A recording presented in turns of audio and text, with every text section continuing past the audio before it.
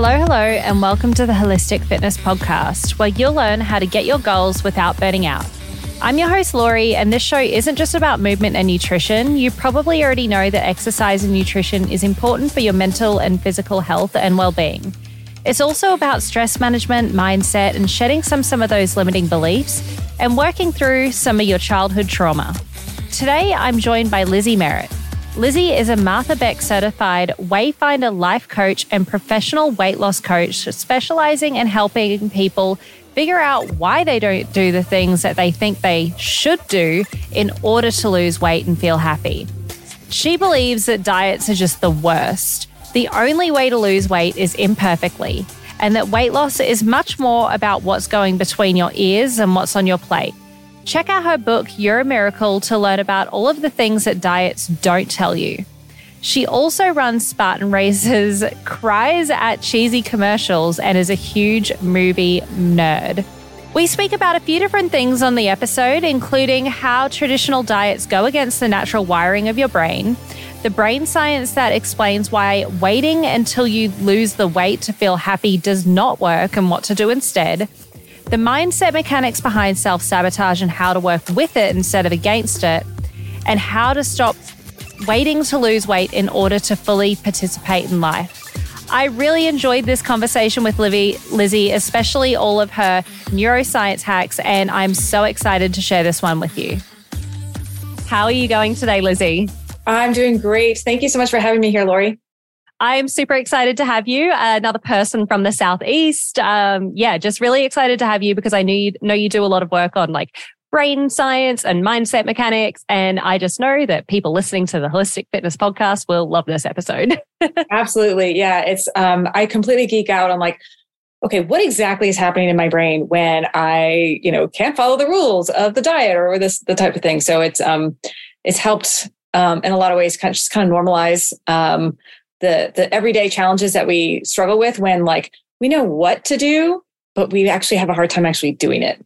So yes, it's the how, but then also identifying like the why we want to do the what in the first place as well, if that makes any sense at all. But I'm sure it will as we get through this conversation. I find, so I always start the podcast with this. I find like when people are in a field like this, you've gotten to a point where you're really questioning like, why don't we want to do the what? And like, what's the science behind this? Like, what are our brains thinking? It's because we've been on our own personal journey to kind of get there. So can you provide me with the context that I would need to know why you help people in the way you do today? Yeah, thanks for asking. So when my kids were small, my good friend asked me to come join her. She was starting a stroller strides franchise, which was exercise for new moms. And she said, you have to come. And so I was one of her first clients, and that was great. And then she asked me to help her teach because she was going on maternity leave. And I said, oh, sure. But like, this is a temporary thing, right? And it turned out that I loved teaching fitness. And it was really fun. The ladies became my community and my support. But the more I taught, the more I felt this just growing sense of imposter syndrome, because I did not feel confident or comfortable in my skin. But here I was at the front of the class. So why should they be listening to me? And I felt like, okay, I have got to find the secret. What is this magical sauce that's going to help me like feel like I know what I'm talking about? And so I, of course, thought, I need to find the diet or the workout program. And, several diet books later and many attempts at lots of things, I found myself at my dinner table reading another diet book and just looked up and was like, this is crazy. If diet and exercise are not helping me get to where I want, feel comfortable and confident in my own skin, there's got to be more to it. And so I went on kind of my own personal journey to figure out what exactly does it take to feel comfortable in your skin. And it has been so rewarding. And basically it boils down to what's between your ears is so much more important than what's on your plate. Yes. I love that you mentioned that. And that was like such a great, concise way to probably sum up what this conversation is going to be, right. Be about. Like what's between your ears is much more important than what's on your plate. I want to go back to not feeling like you kind of, and sorry if I'm putting words in your mouth here, Sure. but it sounds like you didn't belong in that environment of teaching people fitness. Can you further elaborate on that feeling and where that kind of stemmed from? Sure. So I had a background in athletics. So I was an athlete, and I took the requisite courses to become a certified trainer. And so I guess on the surface with the actions, I felt qualified to teach fitness, but it was more in my heart. I didn't feel qualified to tell someone, here's how to feel good. Here's how to feel proud of your body. Here's how to feel amazing in your skin, because I didn't feel that way myself. From your experience and that makes total sense, by the way, if you're not feeling the way that your clients are seeking to feel, it's hard to feel like you're the best person to be teaching them, because it's like, am I embodying everything right now? Even though I do know how to help somebody get fit and healthy. From your experience, not just as a fitness trainer, but how you help people with what's in between their ears right now, what feelings are we kind of seeking in general? Yeah. It's funny, when you ask someone, why do you want to lose weight? Generally, the answer is something surface level. Like, I want to fit into the jeans I wore last year, or I want to look good for my vacation. But not always. You also get people saying, I just want to feel comfortable. I just want to feel proud of myself. I want to be present with my family when I go to the beach. And so that's kind of where I focused on was, it's not the milestone. It's not the finish line that matters. It is the feeling that we're after, because, as humans, everything we do is not to get the thing. It is to get the feeling that we think the thing will give us. Right. And so I like to focus in on, what is that feeling that you're after, and how can we help you feel great and love yourself while you lose weight, as opposed to waiting for when you lose weight. I'm so aligned with you in that regard, because it often is surface level.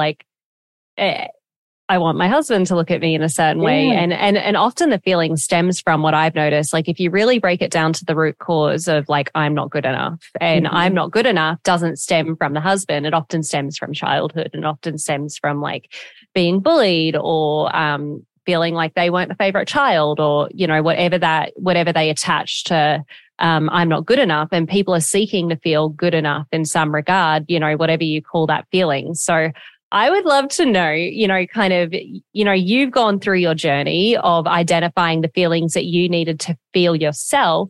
Can you tell me what that journey, what the tangible steps were to get to the feeling of self-acceptance, by the sounds of things, to feel like you can teach people in the way that you teach people? Yeah. Thank you for asking. It definitely was a process. And I've honed it into a more concise one over time. For me, it needed to start with, I need to figure out how to love myself no matter what the scale says. And before I can work on, changing my food, changing the shape of my body. And so I began to, one of the most powerful things that I think I ever did was I would sit down and I would meditate. But it was almost like a self-guided meditation where I would think about every part of my body, internal and external. So I would always start with my heart, because that's just where I prefer to start, and be like, wow, my heart is an amazing organ. Just think of all the things that it does. And then combined with my lungs, it somehow, I don't know the total science behind it, but converts carbon dioxide to oxygen. And then it goes all the way out through my body. And then what about my brain? Oh, wow. And then, you just go to every organ, reproductive organs. If you've had a child, somehow your body knew how to create an entirely new human with only a little bit of input from you. And, yes. And so then, go externally, I would think about wow, I love my eyes because it allows me to see my husband smile, or my arms give me a chance to hug my kids. And there's so much about our bodies that are amazing right now, no matter what the scale says. And we spend 99.9% of our time feeling like my body is not okay for all of these reasons. When we can flip that and be like, my body is amazing for all these reasons. And it's okay that I want to change a little bit of it, but I can love my body at the same time while still wanting to change. Oh, I love how concisely you put that. It's it starts with meditating, and we move towards gratitude to learn how to love ourselves. And it's so important to love ourselves regardless of what's on the scales before we move into habits. And you put that in a really beautiful and concise way. I'm curious, like, why does it need to start with love? Like, why can't somebody just really use their hate for their body as fuel to do a diet? Why doesn't that work? I love the way you put that. Okay, so I want to say two things. First, I got to the number on the scale. I willpowered my way down. I, grinded my way down the scale, and I got to that number, and I was like, and I am not happy. It wasn't the miracle magical sauce that I thought it was going to be. And that was very disappointing.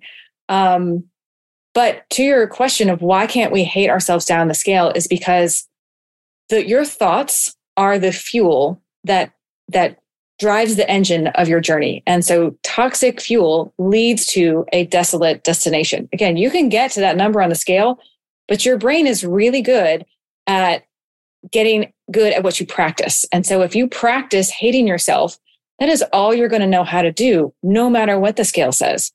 So it's kind of like saying, when I'll be happy when I lose weight.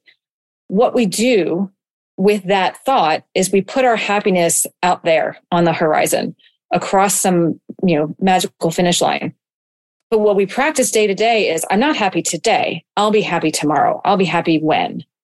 And so whenever we get to that finish line, again, the brain gets good at what we practice.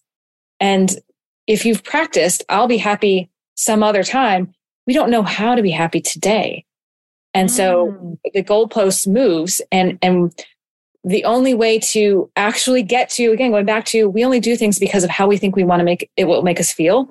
If you want to have that feeling, you've got to bring it into today so that your brain can practice that, get repetitions at it, and feel like, okay, I know how to be happy today as I'm losing weight, as opposed to hating myself down the scale and then suddenly I'm going to stop hating myself.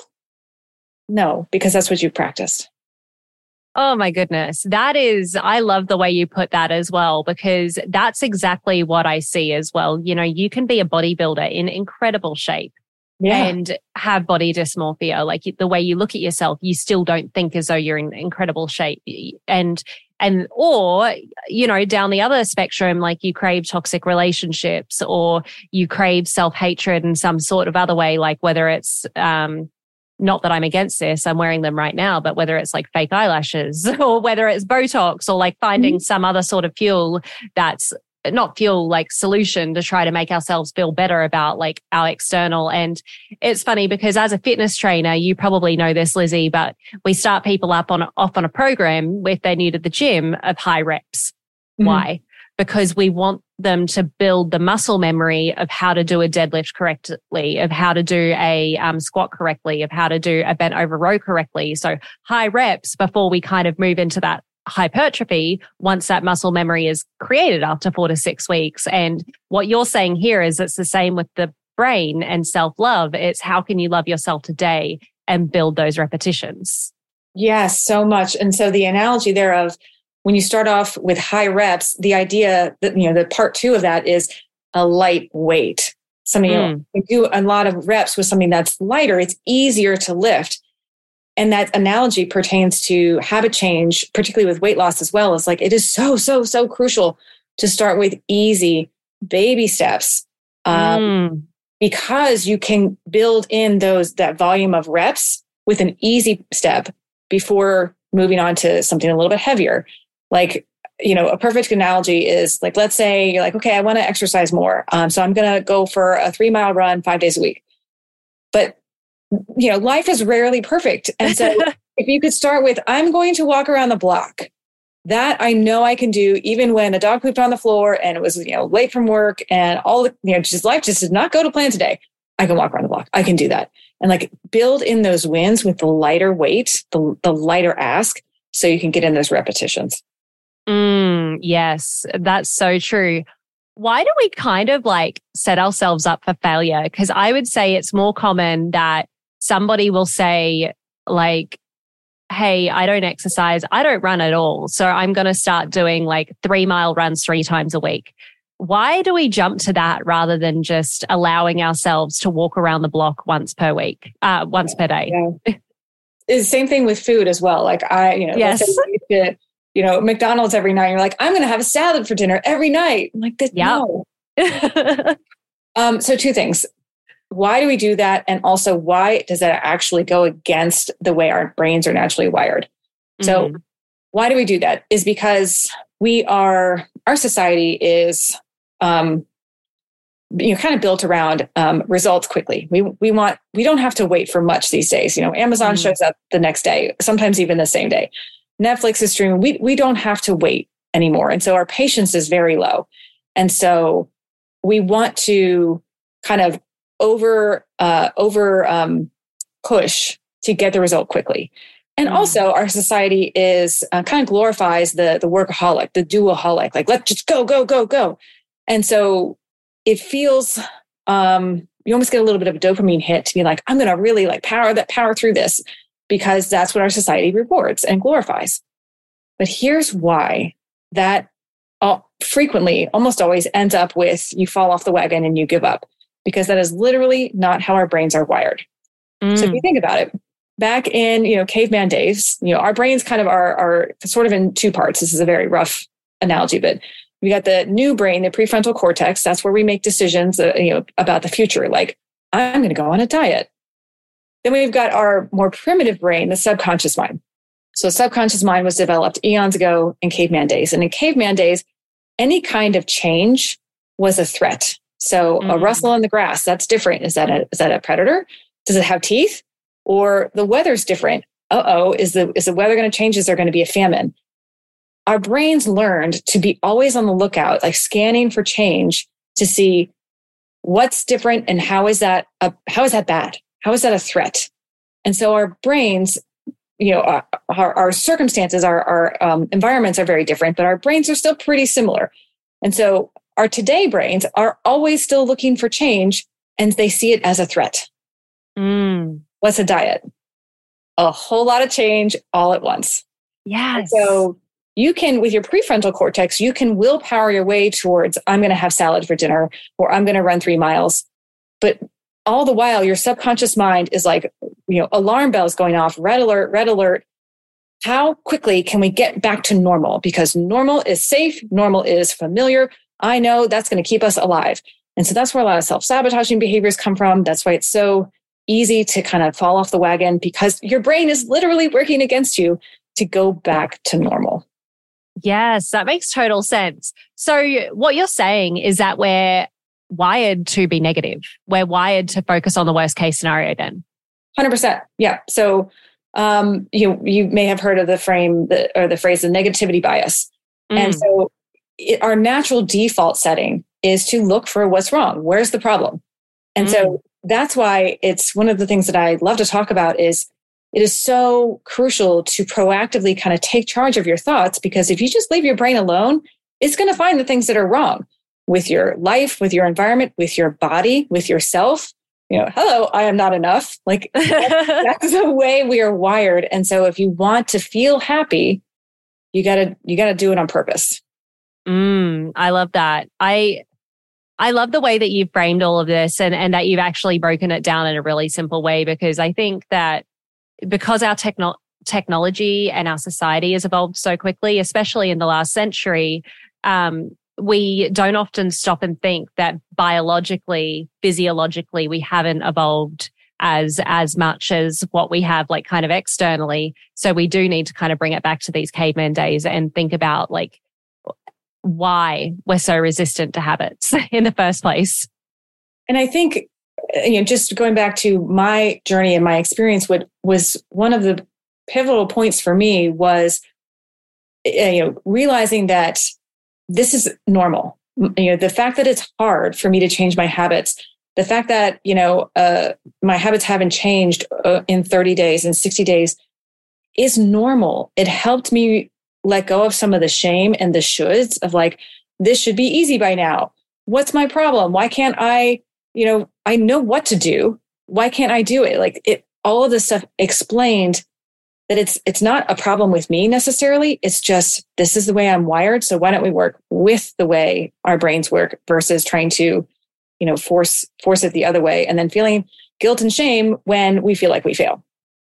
Are you tired of constantly feeling burnt out while trying to achieve your goals? Do you find yourself struggling to maintain motivation and productivity over long periods of time? I'd like to introduce you to the Goal Getting Journal, the ultimate solution for those of you who want to surpass their goals without burning out. Our journal is designed to help you set achievable goals, track your progress, and maintain a healthy work-life balance. With our journal, you'll discover practical strategies for managing stress, staying motivated, and avoiding burnout, including time blocking, habit stacking, and so much more. You'll also learn how to prioritize your tasks and maximize your productivity so you can get more done in less time. The Goal Getting Journal is perfect for anyone who wants to achieve their goals without sacrificing their mental health and well-being. Whether you're an entrepreneur, a student, or just someone who wants to make any positive change in your life, the Goal Getting Journal can help you stay on track and avoid burnout. And for Holistic Fitness podcast listeners, you can get 20% off your first journal using the code HFPodcast. Go to goalgettingjournal.com and type HF podcast at checkout to get your discount. So what are you waiting for? Order the Goal Getting Journal today and start getting your goals without burning out. And willpowering our way into a habit is always like so frustrating as well. So I'd kind of love to dive into that a little bit more. You know, if you are eating McDonald's every single day, and I've actually been there, like that's my early 20s. I was early 20s and late teens eating Macca's, KFC, Coca-Cola, at least a can of Coca-Cola every day. I would smash a family-sized bar of chocolate. Loved it, living the dream. And I got there eventually, but I'm really curious for people listening that kind of feel so far removed and they've tried willpowering their way. It sounds like we've got one tangible tip already, and that is the small steps and understanding that you maybe shouldn't kind of go from, that's a should there. It's probably not ideal to go from McDonald's every day to salads every night. What are some other strategies that you might give somebody to kind of work with your brain to help them with that habit change over time? Yeah. Thanks for asking. Actually, in my book, I kind of talk about a 4-step process of making habit change. We're talking about macros here. There we go. Making habit change easier. And I use the analogy of rolling a boulder up a hill because back in the day, I taught chemistry and activation energy is the energy it takes for two elements to come together and become something new. And so that's kind of the analogy of what does it take to take you in this new habit and become something new? And it takes some energy, and that's like rolling a boulder up a hill. But as you might imagine, rolling that boulder up a hill takes a lot of energy before gravity takes it down. And so to make it easier on yourself, you make the boulder smaller. So that's what we already talked about by instead of running 3 miles 5 days a week, it's a walk around the block. Make that boulder smaller. Then make the hill smaller. So make it easier to succeed. And what that means is there is no grade for a good workout or a bad workout. There's no grade for a good meal or a bad meal. It is, I'm working on X like a light switch. It's either up or it's down. I'm working on X. I either did it or I didn't. So for example, let's take it to food. If I'm working on adding in a little bit more vegetables today, did I eat a vegetable? Yes, no. It's not like, well, I had vegetables at lunch, but then I ate a bunch of ice cream after dinner. It's like, nope. Give yourself the best chance to feel successful by making that smaller. Yes or no. And speaking of feeling successful, it's one of those, and we've been talking about brain science, and this will really show you how I geek out about it, is we've all heard, small wins are really important to celebrate, but there's the neurology behind that is in the brain, the neurotransmitter of effort is epinephrine. And so, I'm going to go on a diet or I'm going to go for this run and I'm going to power that through. That's epinephrine. And scientists have noticed that as epinephrine levels rise, there is a point in which it drops off. And they call that the quitting effect, which is basically, I'm trying. I'm not seeing the results. I quit. If there's no way I can succeed, I'm out. This is basically what's happening in the brain. Dopamine is the neurotransmitter of reward, of like, ooh, this is good. More of that, please. And so what scientists have learned is when dopamine is present with epinephrine, the brain can tolerate higher levels of epinephrine before that quitting effect happens. So when we tell ourselves, I'm going to work really, really hard, but I'm not going to feel happy until I lose weight, our epinephrine levels rise and we get to the quitting effect before we feel that happiness, that reward. That dopamine, yeah. Right. But if we give ourselves credit along the way of, well, I didn't run 3 miles, but I walked around the block, win. I didn't, eat the most perfect dinner, but I had vegetables today, win. You're adding dopamine so that you can keep going to eventually get to your reward at the end. Oh, I love the way that you explain that with science as well, because that's like very easy to understand and very easy to visualize, because I would say that a lot of people listening to this podcast have gotten here because they want to get their goals without burning out. And that's essentially the burnout point, when we don't have enough dopamine to keep ourselves going. So much. Yes. And so the takeaway there is, it's not a nice to have. It's not cute to like celebrate yourself when you win. It is literally a must if you want to eventually achieve that long-term goal. You've got to give yourself credit for the baby steps along the way, because that is the fuel that will help you keep going. Yes, I love that. Oh, there's a couple of directions I want to go, but I'm going to start with this small hill here.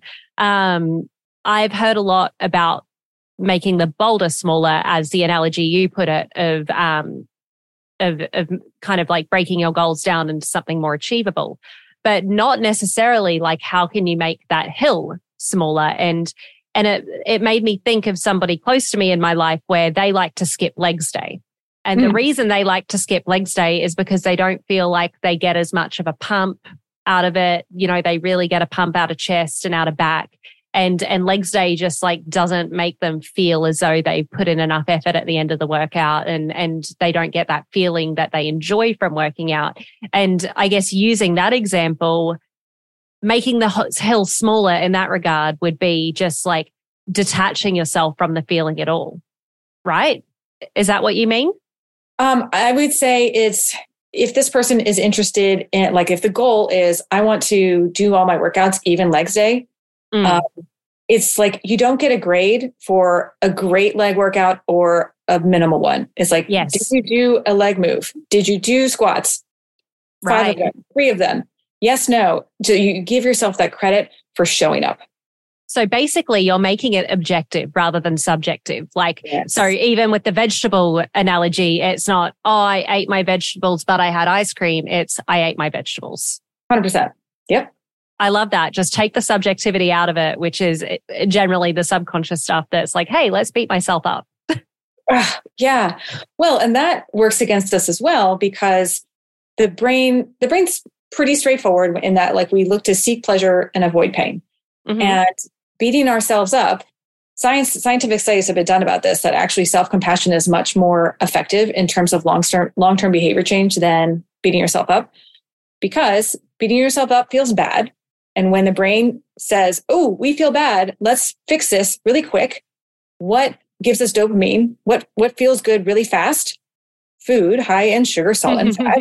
Yes. So we feel bad, we go for the food, then we feel worse. And, it's a downward spiral. Yes. Eating is so much more emotional than it is logical, and the same with drinking as well. Sure. Yeah. I mean, I have a lot of admiration for people who can truly, if they want to, live under the analogy of food is just fuel. But in my opinion, food is so much more than fuel. It's comfort, it's safety, it's communion, it's community, it's a way to express love. And so I never want to demonize food in that way. It's more like, why are you eating, and how can it be the best service to you? Even if that's feeding your emotions, like let's get curious about it as opposed to shaming yourself about it. Absolutely. And I'm so with you there as well, even if it is. So I think the reason why I haven't moved away from alcohol, even though I know there's like so many things that alcohol's not good for you, it is that social communion and that social benefit, and like wine with friends over dinner is amazing. Even though logically, like, you could beat yourself up as well and say, hey, like, this is poison for your body, because, essentially it is in many ways, but it's the same with like eating the brownie, having that self-awareness of when we're eating a brownie mindlessly and when we're truly enjoying the brownie and saying, like, this is for my emotional health, and this, in this purpose, I'm intellectually aware of that, and I'm really going to enjoy this. Yeah. Yeah. Completely agree. I think a lot of people listening to this right now would want to give themselves more self-compassion than they do beat themselves up, but they just don't know how.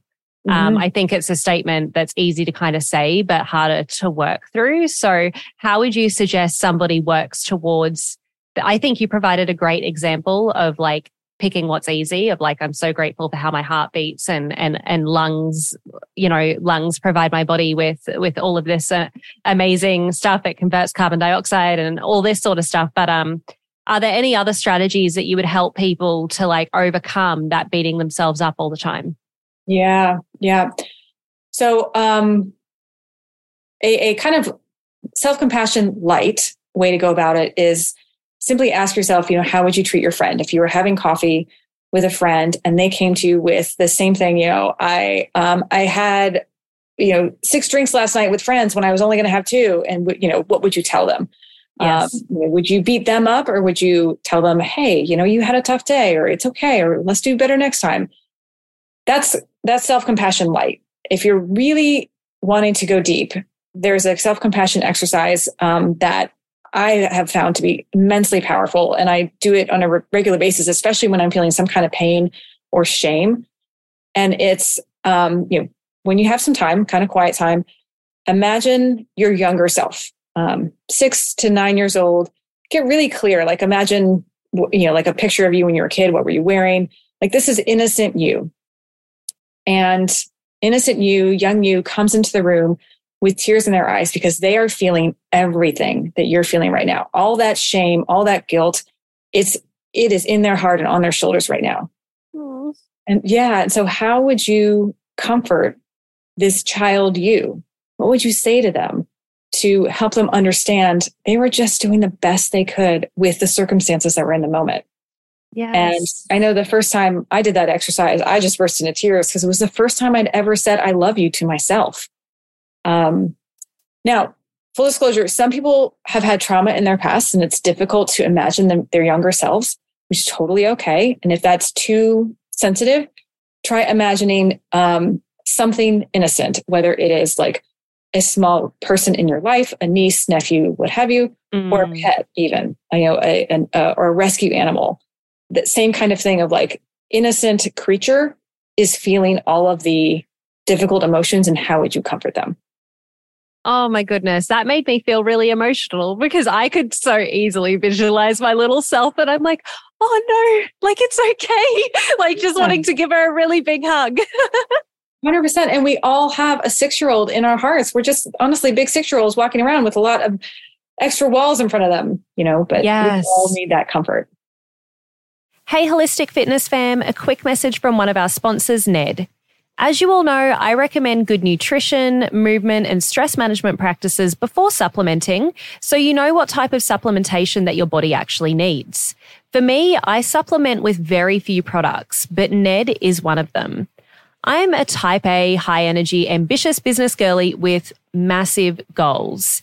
And sometimes I honestly just need to chill out and relax a bit. I've found that both Ned's de-stress and sleep blends fit in with my busy lifestyle and ambitious goals, but I was honestly not a big fan of CBD products before trying Ned, mostly because of the culture surrounding weed. I just didn't want something that was going to alter my state of mind so that I became much less of a goal-getter or less ambitious. That was until I learned about full spectrum hemp and their benefits. Ned blends are chock full of premium CBD and a full spectrum hemp of active cannabinoids. Ned's full spectrum hemp oil nourishes the body's endocannabinoid system to offer functional support for stress, sleep, inflammation, and balance. These products are science-backed, nature-based solutions that offer an alternative to prescription and over-the-counter drugs.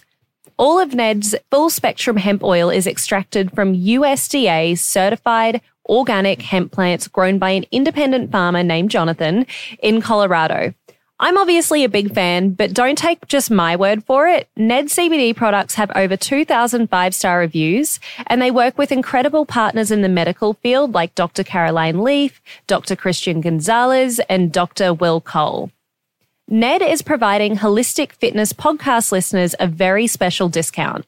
If you'd like to give Ned a try, Listeners get 15% off Ned products with the code LORILEE, LORILEE. Thanks, Ned, for sponsoring the show and offering a natural remedy to bring balance to so many people's well-being. I can't remember the TikTok or Instagram audio, but it's something along the lines of like, who let me be an adult unsupervised all the time? Who thought that was a good idea? Yeah.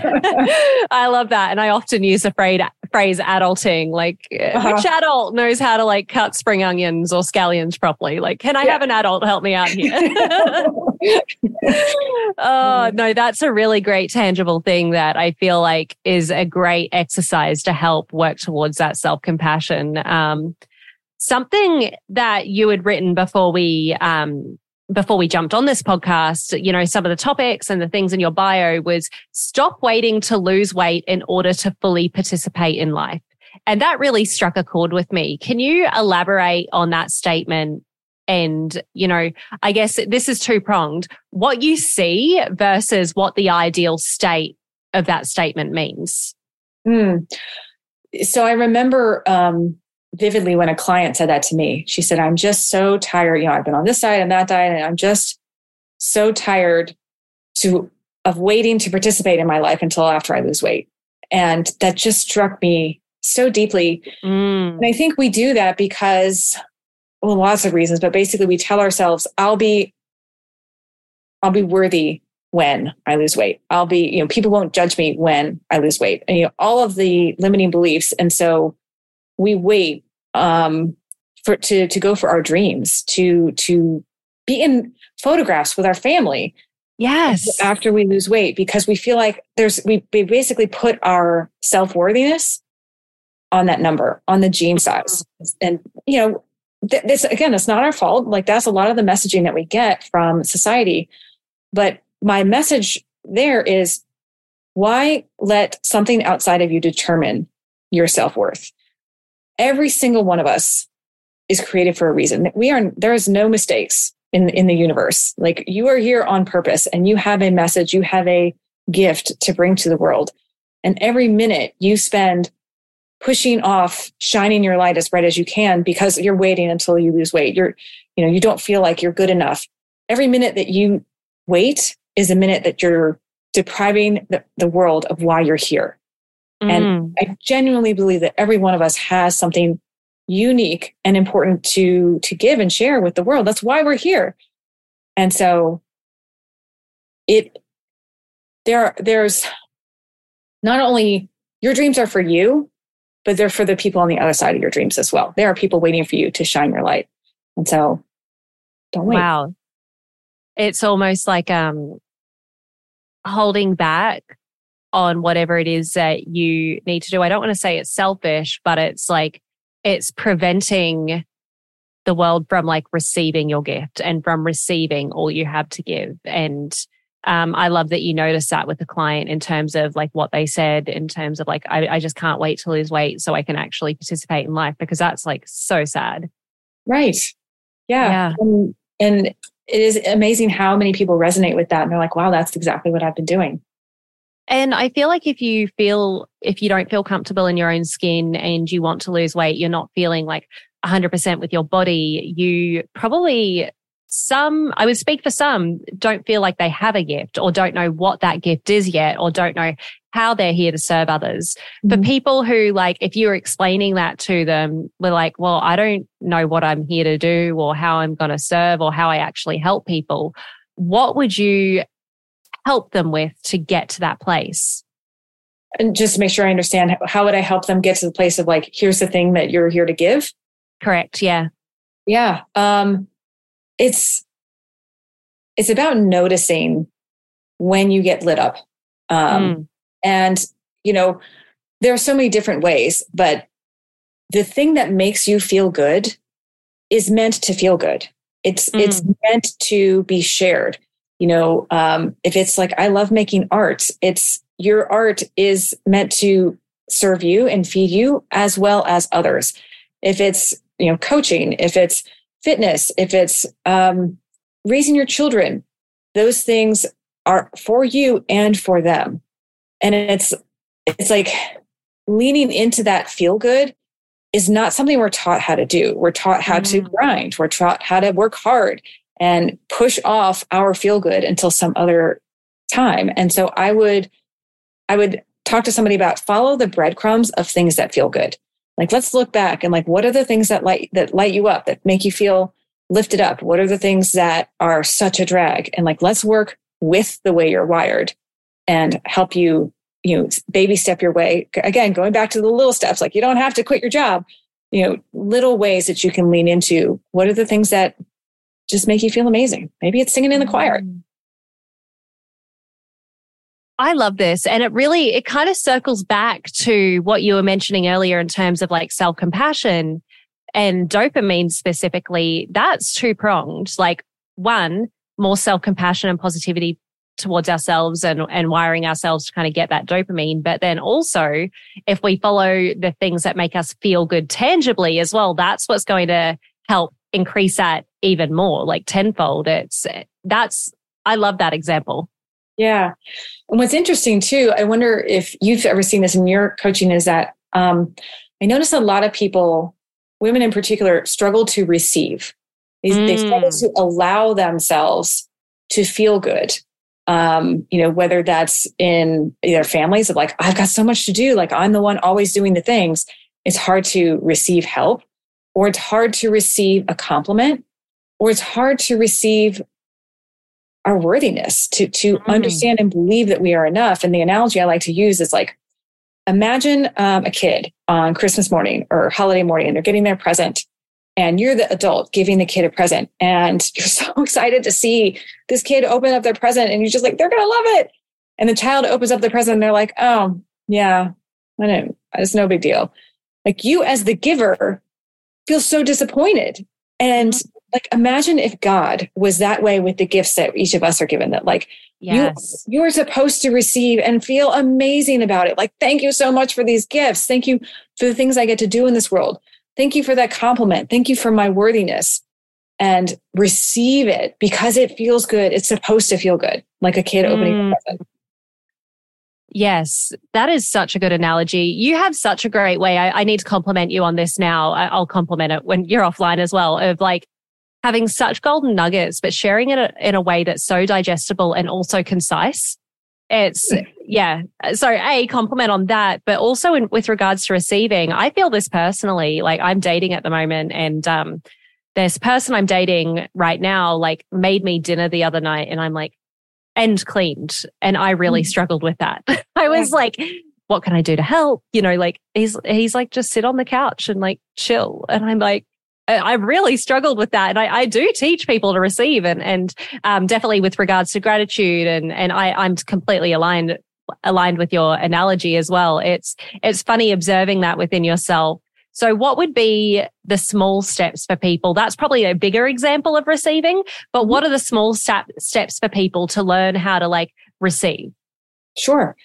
I think one of my greatest lessons in this was, my husband was in the military. He was away. Kids were small and I was sick and, was pushing myself too hard, et cetera. And I woke up one Saturday morning and was like, I just can't even. And my parents were too far away, but his parents were a 3-hour drive. And it was so hard for me to call and ask for help. But I did. I called and said, can you please just come and watch the kids so I can go to the urgent care and get some antibiotics? And they did. And they were so happy to help. And this was a big ask, obviously, but they were so glad. And so helping feels really good. Yes. And so that tiny step in allowing yourself to receive, just like you mentioned the other night when somebody made you dinner and cleaned up, is like, it feels a little weird for me to just receive this and just sit here and relax, but know that you are giving that person a gift because they're feeling good to help you. You're letting them feel good by receiving it. And if you're like, no, I won't let you, that feels bad. And so almost in an altruistic way, I'm allowing the giver to feel good by receiving. That's such a good way to reframe it. And, even if we struggle with that in the moment, we can think back to that analogy you provided of like, when we give gifts, like we're so excited to have them. You just can't wait for them to open your gift. So you're like, oh, they've opened my gift yet. And just thinking about that analogy of how you like to give is such a great way to learn to receive yourself. Yeah. Yeah. Being a graceful receiver is worth practicing because it makes other people feel good. Mm. And it's good for you too. It feels good too to receive. Yeah. It's nice to receive as well. I have loved listening to you today. Honestly, like you have provided so much value in so many different ways. So I want to open the floor up to you now. What do you like to talk about? What do you feel like you haven't spoken about today that you really wanted to share with the audience? Oh, thanks. I wrote a whole book about, how to feel. My book is called You're a Miracle. And I wrote it in a way that I wanted people to understand that just like that body appreciation exercise, like your body is a miracle, literally. Like you get a cut and it heals itself. That is amazing. And so there are so many ways that you can feel amazing about yourself right now. And there are tactical steps about losing weight, particularly the emotional and mental sides that diets don't cover, of like, how to stop eating your feelings, or, self-sabotage, or what to do when you travel and things like that. It's not just about following the rules. It's about what happens when the rules aren't enough to help you. What happens when, you could care less about the rules. All right, let's handle it now. And there's so much about that. But also the reason why I titled it You Are a Miracle is because it's not only your body is a miracle, but you as a spiritual being in this body are a miracle, and you're here for a reason. And it's not just to worry about your weight. And so it's about allowing yourself, to love who you are imperfectly, and, shine your light as you are today, imperfectly. It's so awesome how you bring all those angles to it as well. It's not just like the physical body and the mental body, but it's also the spiritual body as well. And kind of like what your soul was meant to share, like what just who you are innately, like is okay as it is, like no matter what, even if it's not perfect. And I think a lot of people need to be reminded of the true miracle that they are. Yeah, exactly. Yeah. I have really loved this conversation. I could honestly, because I know that you have so much more knowledge with regards to like brain science. You've shared a few specific tangible things with us today, but I just know that you have just so much more you could share. So I'm sure people want more of Lizzie. So tell me how we can find you. Thank you, Lori. I have loved this conversation as well. I really appreciate it. The easiest and fastest way is to check out my podcast, the Confident Body Podcast. My name is spelled Lizzie, if you're looking for it. Like I said, I wrote a book. It's called You Are a Miracle, How to Lose Weight and Love Your Body Too. And if you want to check out more about me, my website is confidentbody.coach. I love that. That's awesome. And for all the millennials listening, that's Lizzie, like Lizzie McGuire. Exactly. Yes. Hey now. I don't know why. As soon as you said that, like that song popped into my head. When that show came out, I was like, oh, finally, someone spelled it right. Yes, exactly. We do have a closing question on this podcast, Lizzie. And that question is, if you were sitting across the table right now from your 20-year-old self, what one sentence of advice would you give her? I'd say, honey, just lean into your weird, lean into your cheesy, lean into exactly who you are. Because the more you can be all of you and love you, the more you'll shine. I love that. I think that more of us feel weird or like a square peg in a round hole than people actually feel normal. Like, isn't that weird? Because we're not inside other people's brains. So we don't know that we feel so disconnected from other people, because at 20, even now, I just feel like, why aren't I normal? Like, why do I have to be weird? Well, if you've got another 20 minutes, like I guess there's brain science behind that we could talk about. Maybe we'll do that on the next interview.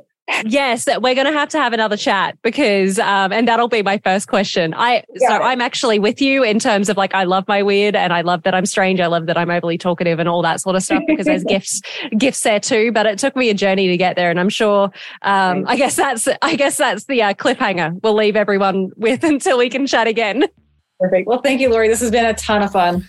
No, this has been amazing. Thank you so much, Lizzie.